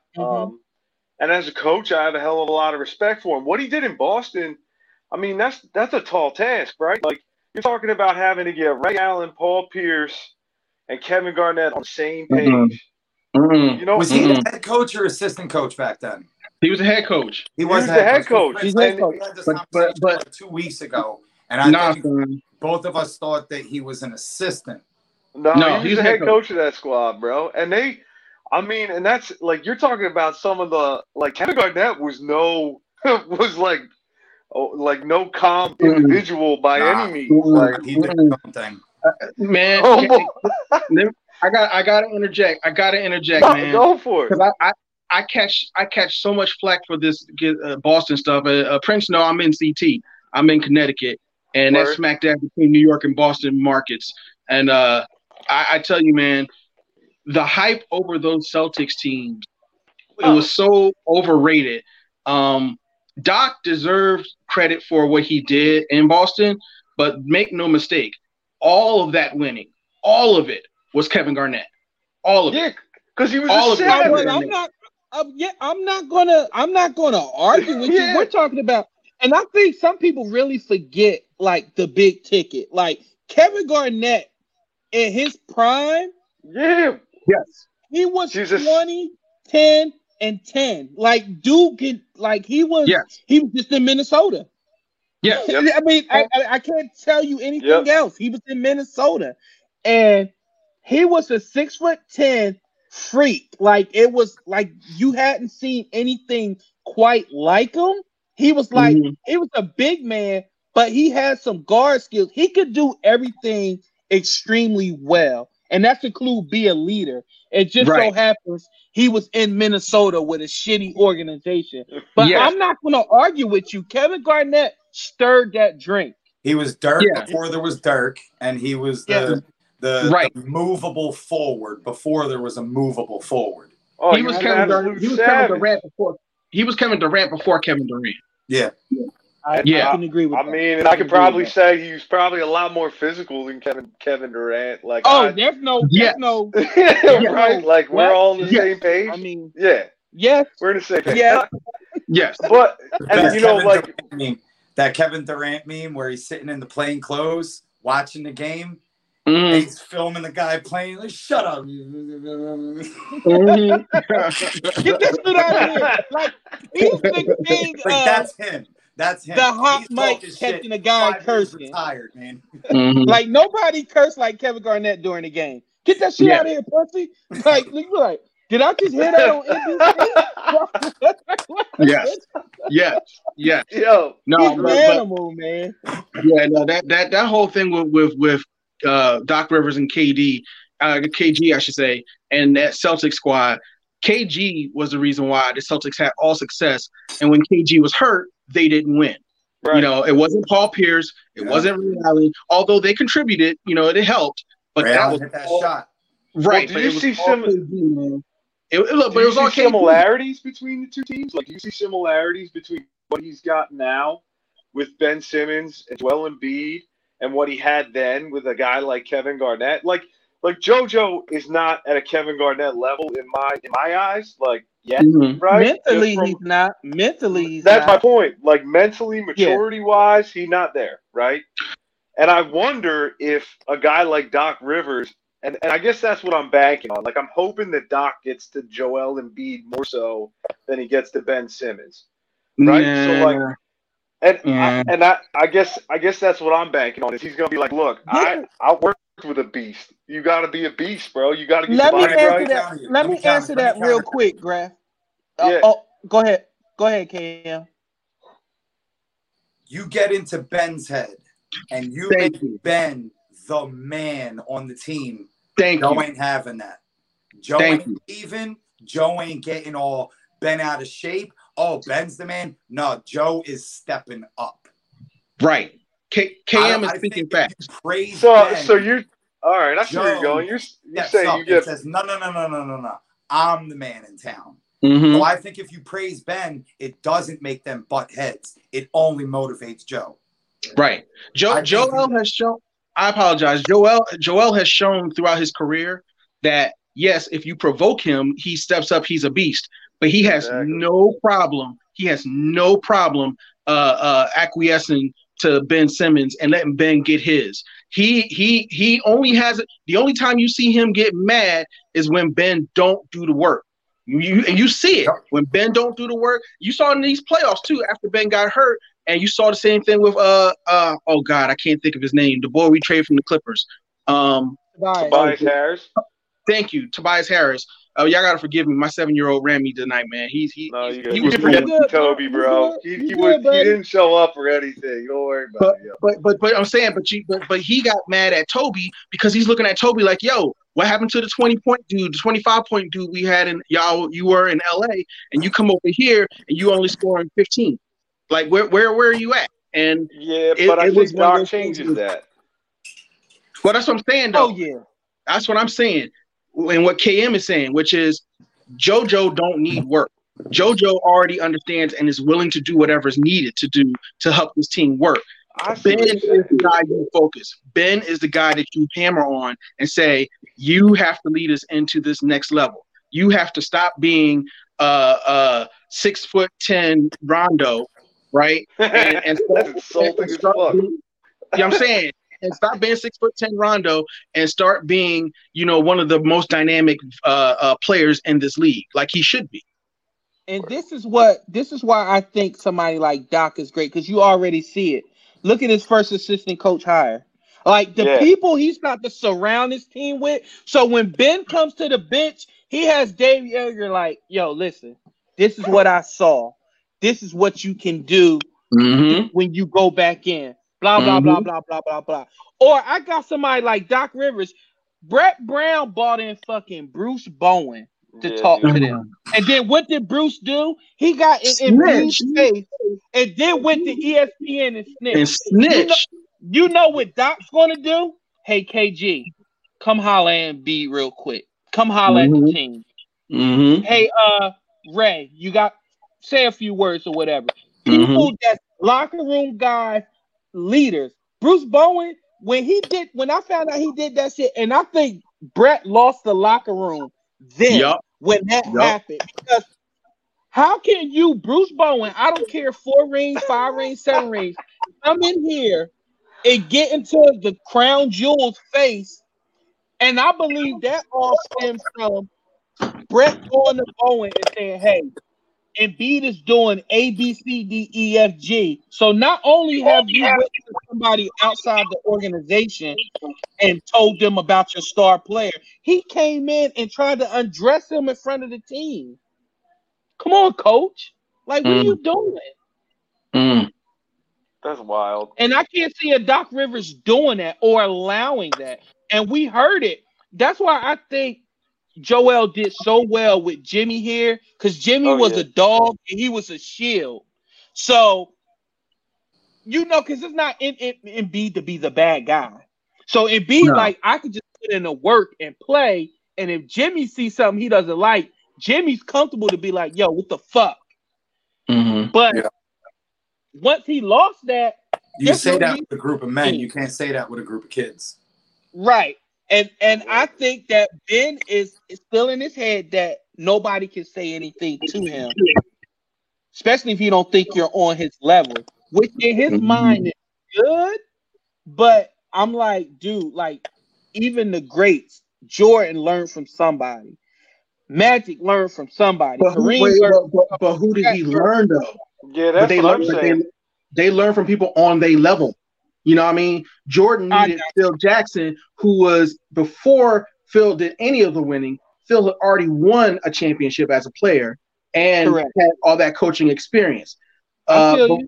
Before Magic and Kareem did anything, in fact, the reason why Kareem left Milwaukee and came to LA because Pat Riley did winning. He was a winner in college, even though he lost the championship.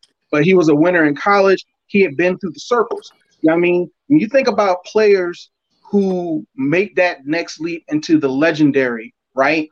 I would think that the people who they listen to outside, I think the only one who didn't really do that.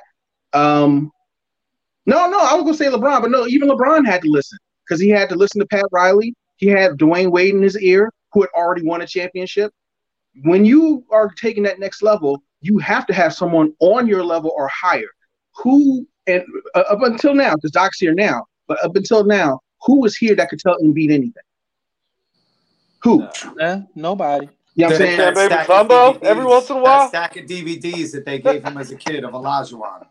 Yeah, well, no. But Olajuwon can tell him, but Olajuwon ain't a Sixer. Yeah. Olajuwon is Olajuwon. Hey, you asked who? That's all I got for you on who from me. That's all. I mean, when they met him in Cameroon and they said, "You're playing the wrong sport, kid. Watch this," and they handed him a stack of fucking Olajuwon DVDs. I wish it was KM. I wish it was Kevin Garnett though that handed in that stack of DVDs and also showed him some shit. You know what I'm saying? Like, I got a two-part question. For all three of you guys, and answer however. So I'm gonna beat the dead horse here about Ben Simmons shooting the ball. And what is the conversation? So if you guys would like to recite Doc Rivers' words from his mouth, what does Doc Rivers say to Ben Simmons that says, "All right, I got you, boss. I'm going to start shooting"? Question 12 one. feet. Question two, you're now the reporter that has seen Ben shoot multiple games in a row, and you now decide to bring up, "Hey, Ben, why now, not then?" So I need you to give me Doc Rivers' words, and I need you to give me Ben's words. What did Doc Rivers say to him, and what does Ben Simmons say in response? Go ahead, Graf. Yeah, Prince already know my answer. Yeah, my answer is like one simple phrase, and that's just shoot the fucking ball no less than 12 feet from no less than 12 feet from the rim, right? Or no more than 12 feet from the rim. Like, if I'm Doc Rivers, I'm saying to myself that Joel Embiid and Ben Simmons are the two most athletic individuals on the court, which means that they should be under the rim in some capacity, in some way together, right? And when Ben Simmons has a 12-footer and can just pop right into the lane and then right up, whether it be a hook shot, what have you, that needs to be his bread and butter. That needs to be where he exists. If I'm Doc Rivers, I say this is where you exist, right here. Joel's got everything from 12 feet in. I need you right outside. Do whatever the fuck you need to do. Bounce passes, baseline dribbles. Don't give a fuck. Post up, shoot the basketball. That's it. Like, it would change everything. And I mean, and then if I'm a reporter, like, I don't even know, dude. Philly. Well, I gave you what the reporter said. The reporter said, "Why you shooting now and not last year?" And all I'm saying, made you shoot now? So we're 16 games into the season. Bro, I can't wait for when they actually answer that fucking he's question. Shooting 12 J's a game, and you're saying, where has this been? His answer is, okay. So now that one, I didn't feel like it. I got you on that one. So you do the typical NFL sports media answer, which is we all work, we all made improvements to the game. We do coaches coaching as Doc is doing what you got to do. Whoever his shooting coach is, give him props. My guys are getting me open looks. And I have to take them. I have to make them. And it's a make or miss league. What other? It's not what I'm looking for, yo. No, man, no. You ask the question. That's how he's going to answer. You wanted to know. Right, though. You're so fucking right. You know how Ben's really going to answer that question? He's going to say, "This is Ben. This is legit what Ben's going to say." He's going to be like, "I felt like I needed to work on all aspects of my game, not just shooting. But I feel like now you know, I've been working on it, and I've been The anxious to opportunity show what I've been working on. The opportunity has presented itself, so I'm gonna keep taking them. You know, coach is doing a good job of putting me in position, and now, you know, I have to just keep having confidence in myself. My teammates having confidence in me that I'm gonna make the shot. But he's definitely going to start it off with saying, "I felt like I need to work on all aspects of my game, and it's not just shooting." Yes, and I'm an all-star. It's right. He's gonna throw his credentials in there. He's gonna throw his credentials. But so you know, that's why I don't even worry about what the media is going to say and when they ask that question, because it's going to be white noise. That's all it's going to be. As far as what I would do as the coach, and Prince, you know, I've said this before, which is I don't want to see Ben in the paint at all, ever. I need him at the top of the key. I need him, as Graf said, you know, 12 feet out. Nah, you go further than that. I don't. And look, whether or not you make the shot is irrelevant, because if you're giving the shot, they have to honor it. They have to respect it. Again, if you're a 6'10" Rondo, you know, did you realize in this playoff run in the bubble, Rondo would hit career highs in 3-point field goals made? He was on fire. He was on career fire. high. But do you know why? Because nobody respects his 3-point shooting. Nobody. He lines up at the 3-point line, and people look at him like, "Oh, that's just Rondo. He good. Go ahead, man. If you make it, you make it." And he was making them. And so that's the same thing. We don't need Ben to have that, because if you don't respect his shot, then that makes it harder for Joe in the paint. I don't need Ben in the paint at all. I mean, he's more of a weapon, shooting or not shooting, and I prefer him to shoot. But he's more of a weapon. He's an animal. He's an animal. Because he can drive. I'm sorry. Go ahead, Prince. No, I was going to say, and KM, this is one of the things, and probably you can, I think you'll agree with this too. For the first time since Lloyd Pierce has left, they're going to have a real defensive system, and they're also, for the first time in all their careers, going to have an official offensive system. Doc Rivers is motion. He's pick and roll. He's pick and pop. Yeah. He's everybody knows their roles. And what I'm really looking forward to is that dude knows how to work a bench. He knows how to get the most out of what he has. So if we do, Lord forbid, I'm hope not, but if we have a Furkan Korkmaz, he's going to know his role. He's not going to come in shooting from half court or being reckless. Or coming in 4 minutes into the first damn quarter. Right. You're not going to see those types of substitutions anymore. Like, that's just going to be amazing. Yeah, bro. The funniest thing about your question to me is, like, I can't help but think about what Philadelphia press conferences are going to be like for Sixers games, yo. Like, I just, after, like, next year, I can't even. It's going to be hilarious. Like, the mentality itself is going to be totally different. You brought up pick and rolls, right, Prince? You brought up pick and rolls. Do you realize that the best Toby has ever been was when he's playing out of pick and rolls? It is absolutely. And you know what? It's no shock to anyone, because if you watch that Clippers team, that's how he operated. And that was the first thing that Doc Rivers said when he got here. Was like, yeah, I'm going to be running him out a lot more pick and rolls. So really, in all honesty, I think Ben Simmons is going to just be put in situations where naturally shooting the basketball is going to come to him. You put him in the fucking corner for a corner three. That's not a natural position for him to be shooting a basketball. So I think what you're going to see is a lot of these motions that Prince is talking about, where ball's going to wind up in Ben's hand and Ben's just going to put it up. And you're going to be like, whoa, that kind of looks smooth, it's right? Kinetic. It's going to be kinetic. Exactly. It's going to be ball finds energy. That's how it is in basketball. It's all about rhythm, timing, and that's what Doc is. He has Doc's system. When you look at the Clippers, you look at Boston, you look at Orlando, his teams are notorious for there's nobody standing still. There's none of that. Like, you're moving, and the basketball's going to find you. And you better be ready to shoot or do something with it. He's like, and I've always looked at Tobias, because he has to unlock Tobias, because that contract isn't going anywhere.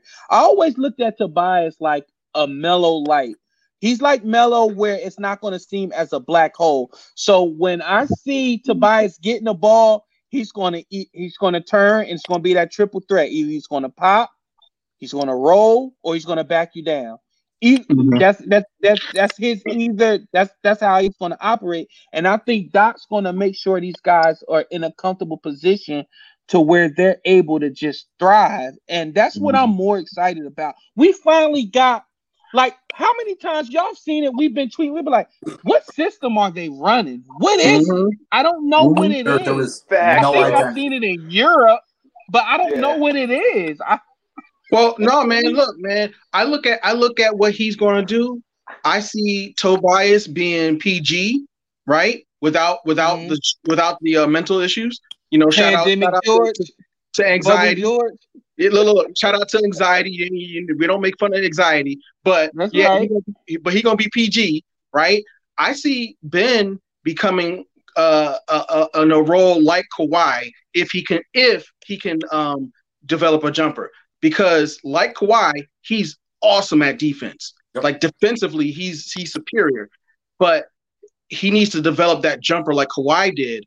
If he could do that, he becomes Kawhi. But now here's the one thing that the Sixers have that the Clippers didn't have, which is Embiid in the paint.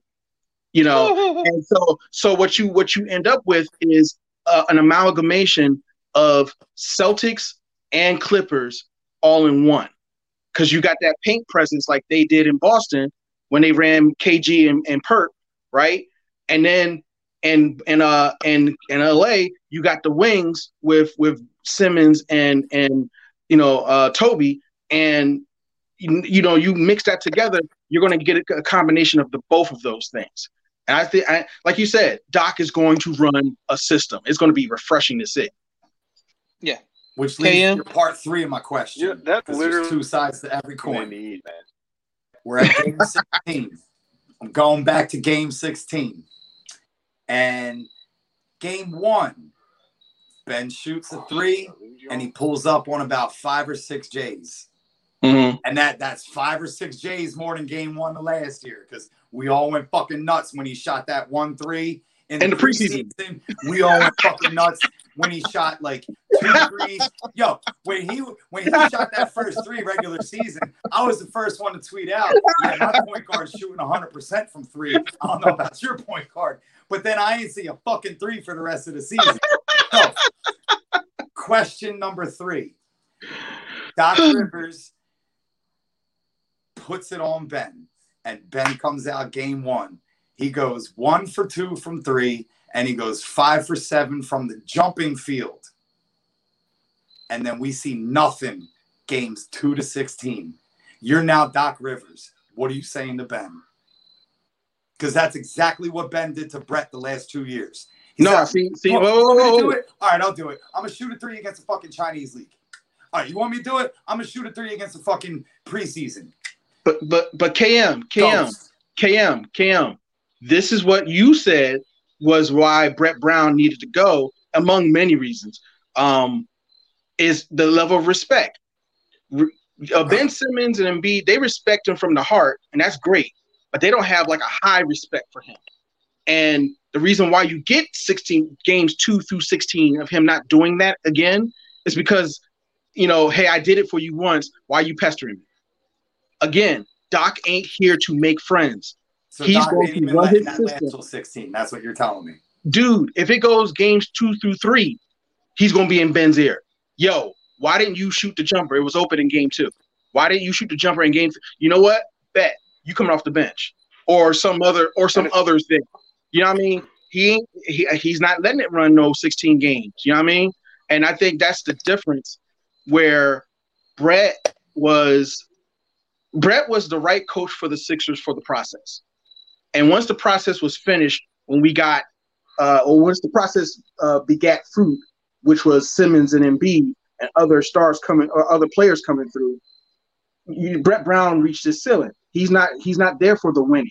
He's there for the endurance part to get people through.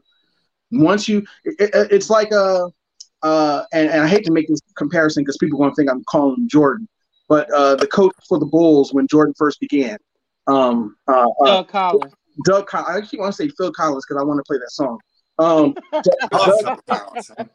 Good jam. Thank you. Doug Collins, I love Doug Collins. He's a great guy. I've met him personally. He's a really good guy. But he's not the guy that takes you over the hill. He's the guy who helps you to endure, who gets you acclimated to the league, who teaches you hit this and that. But then when it's time to win, you need somebody who's going to win. That's when Phil Jackson shows up, and it became winning time. I think this is something that can be that way. And again, Doc has only won once, right? But he has that winning mentality. He knows what to do to get over the hump. So maybe that's going to be like the next step from Brett Brown to where we are now. Wasn't Brett Brown a development coach before he was a over? Developmental coach with the Spurs? Yeah. Right before he came. Yeah. I think I'm totally on board with you on that one, man. Because the truth is he was great at developing young talent, but ultimately he had no scheme, right? And that's something that we've all talked about tonight. You got to be able to put him in a scheme. Yeah, right. And I think KM, I think part of the reality too is I don't think it's just going to be Doc Rivers that's going to be in his ear.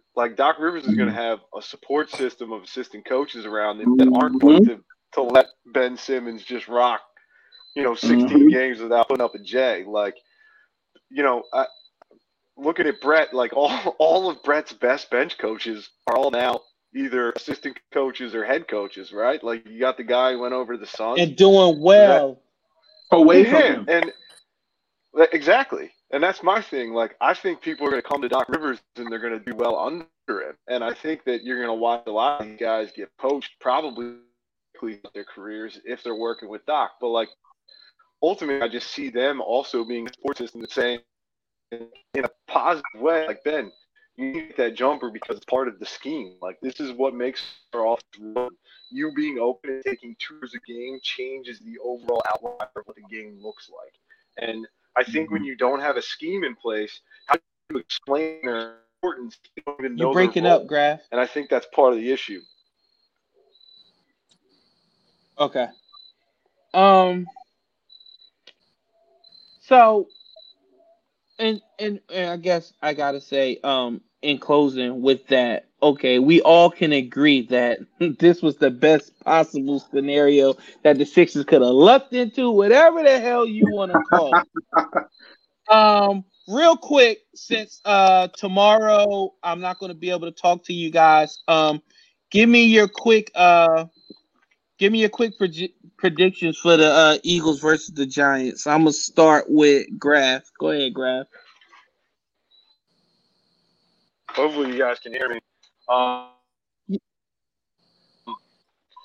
predictions are pretty simple. I think the Eagles are going to dominate this game, to be honest with y'all. I think it's going to be like a 35-21 type game. I think Daniel Jones is going to spend his entire night on his ass because in all reality, if there's one thing that Howie Roseman has done and we give him props for is make the best defensive line in all of football, bro. So I think Daniel Jones is going to struggle, and I think it's going to be a coming out party for our man T. Fulgham. But he's already had a couple of those. But, yeah, I'm pretty confident about it. Big Papa, go ahead. Yeah, I don't want to be Debbie Downer.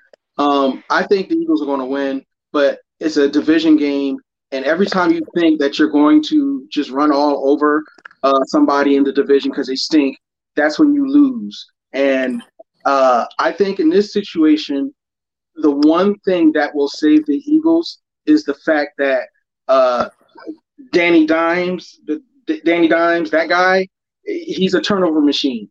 The things that they call Wentz as a turnover machine, no, that's Danny Dimes. He has the worst turnover ratio in the division, possibly in the league.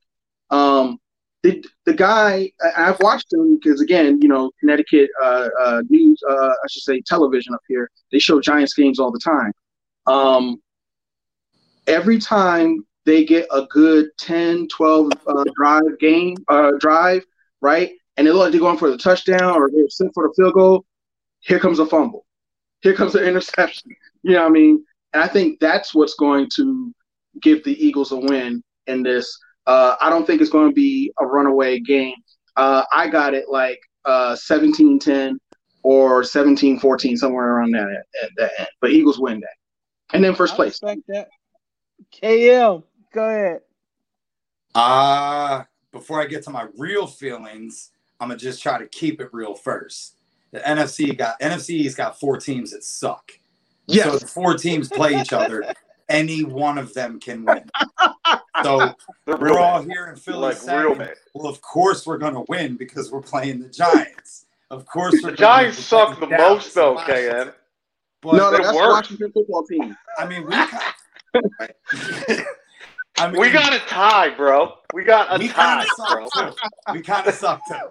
So, having said that, watching 4 teams that suck, I'm seeing one team that has progressively gotten better every single week, and that's us. I'm watching 4 teams that's not good, but I'm watching one team that has a killer in that quarterback. And I'm watching that last game. And it was in the first quarter, and I'm like, Carson's done. Like, he's got no reason to have any type of enthusiasm at all. He's got no protection. He's got no one to hand the ball, no one to run the ball. He's got nothing. And then he just did his thing in 2, 3, and 4. And if that got me going off the couch, and I'm thinking like, holy shit, we're actually going to win this game. I legit thought we were going to win the game last week. There ain't a player on that team that doesn't see the same thing.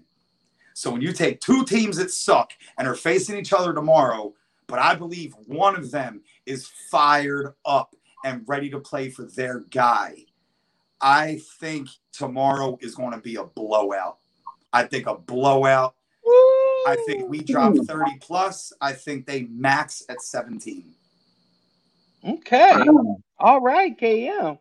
For it, that's what I think. I think Wentz goes off tomorrow, and I think all of our average players might play their Super Bowl tomorrow.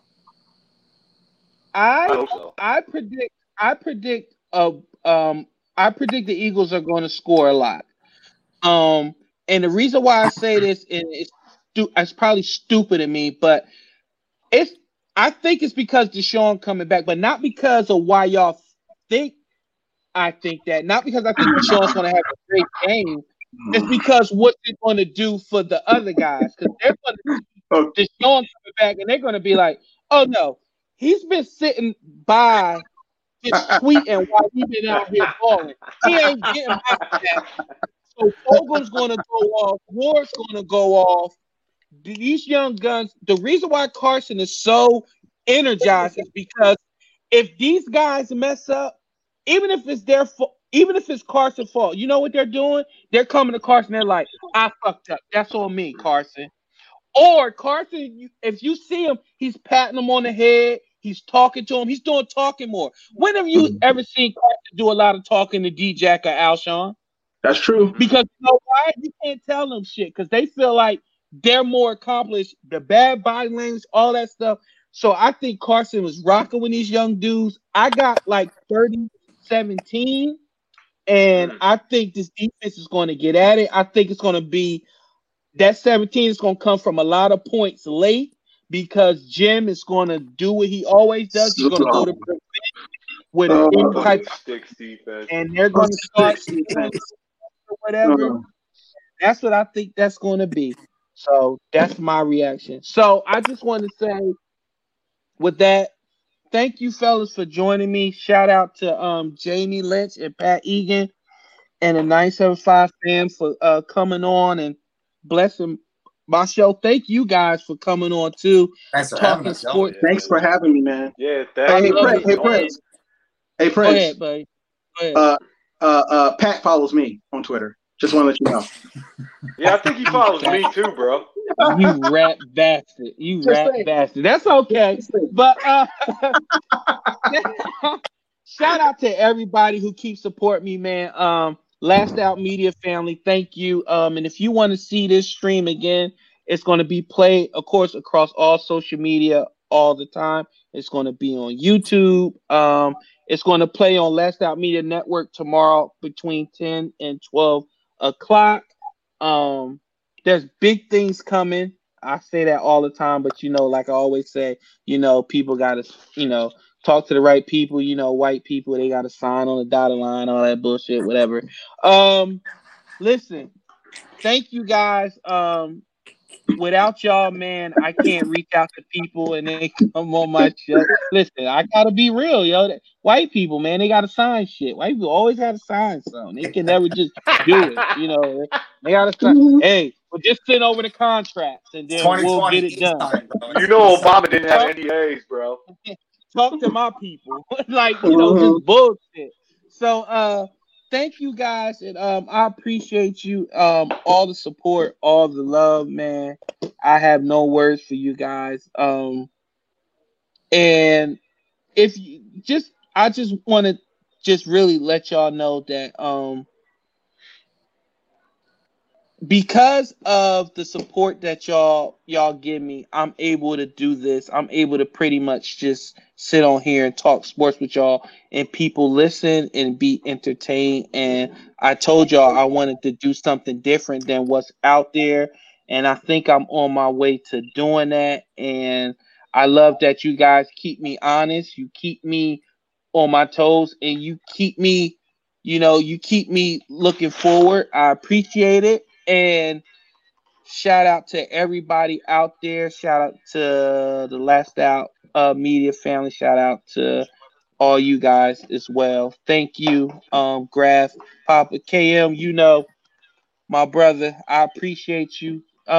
Everybody be good, be safe out there, and make sure you subscribe to the podcast and make sure you listen when you can. If you can't make it live, just make sure you have access to this when you need to listen to it, and just rock on, y'all. I mean, all of y'all, man, y'all doing good things and y'all support me. That's the best thing in the world, is to know that somebody's going to take time out of their busy schedule to talk to my black ass. So I appreciate it. Thank you. Let me leave you with a cliffhanger. I don't know what else to say. Let me leave you with a cliffhanger. Just if you haven't heard or come across it yet, just look up either Rudy Giuliani or Borat 2. Bro, Borat 2 comes out Friday, bro. It comes out Friday. Prime Video. That shit's on there. No. Prime Video. So I guess you heard.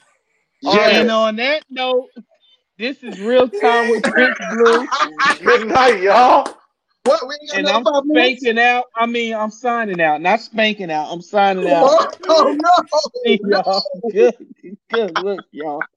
I'm out, y'all. Y'all get out of here. All right. My man. Come on, man. What are y'all doing to me here?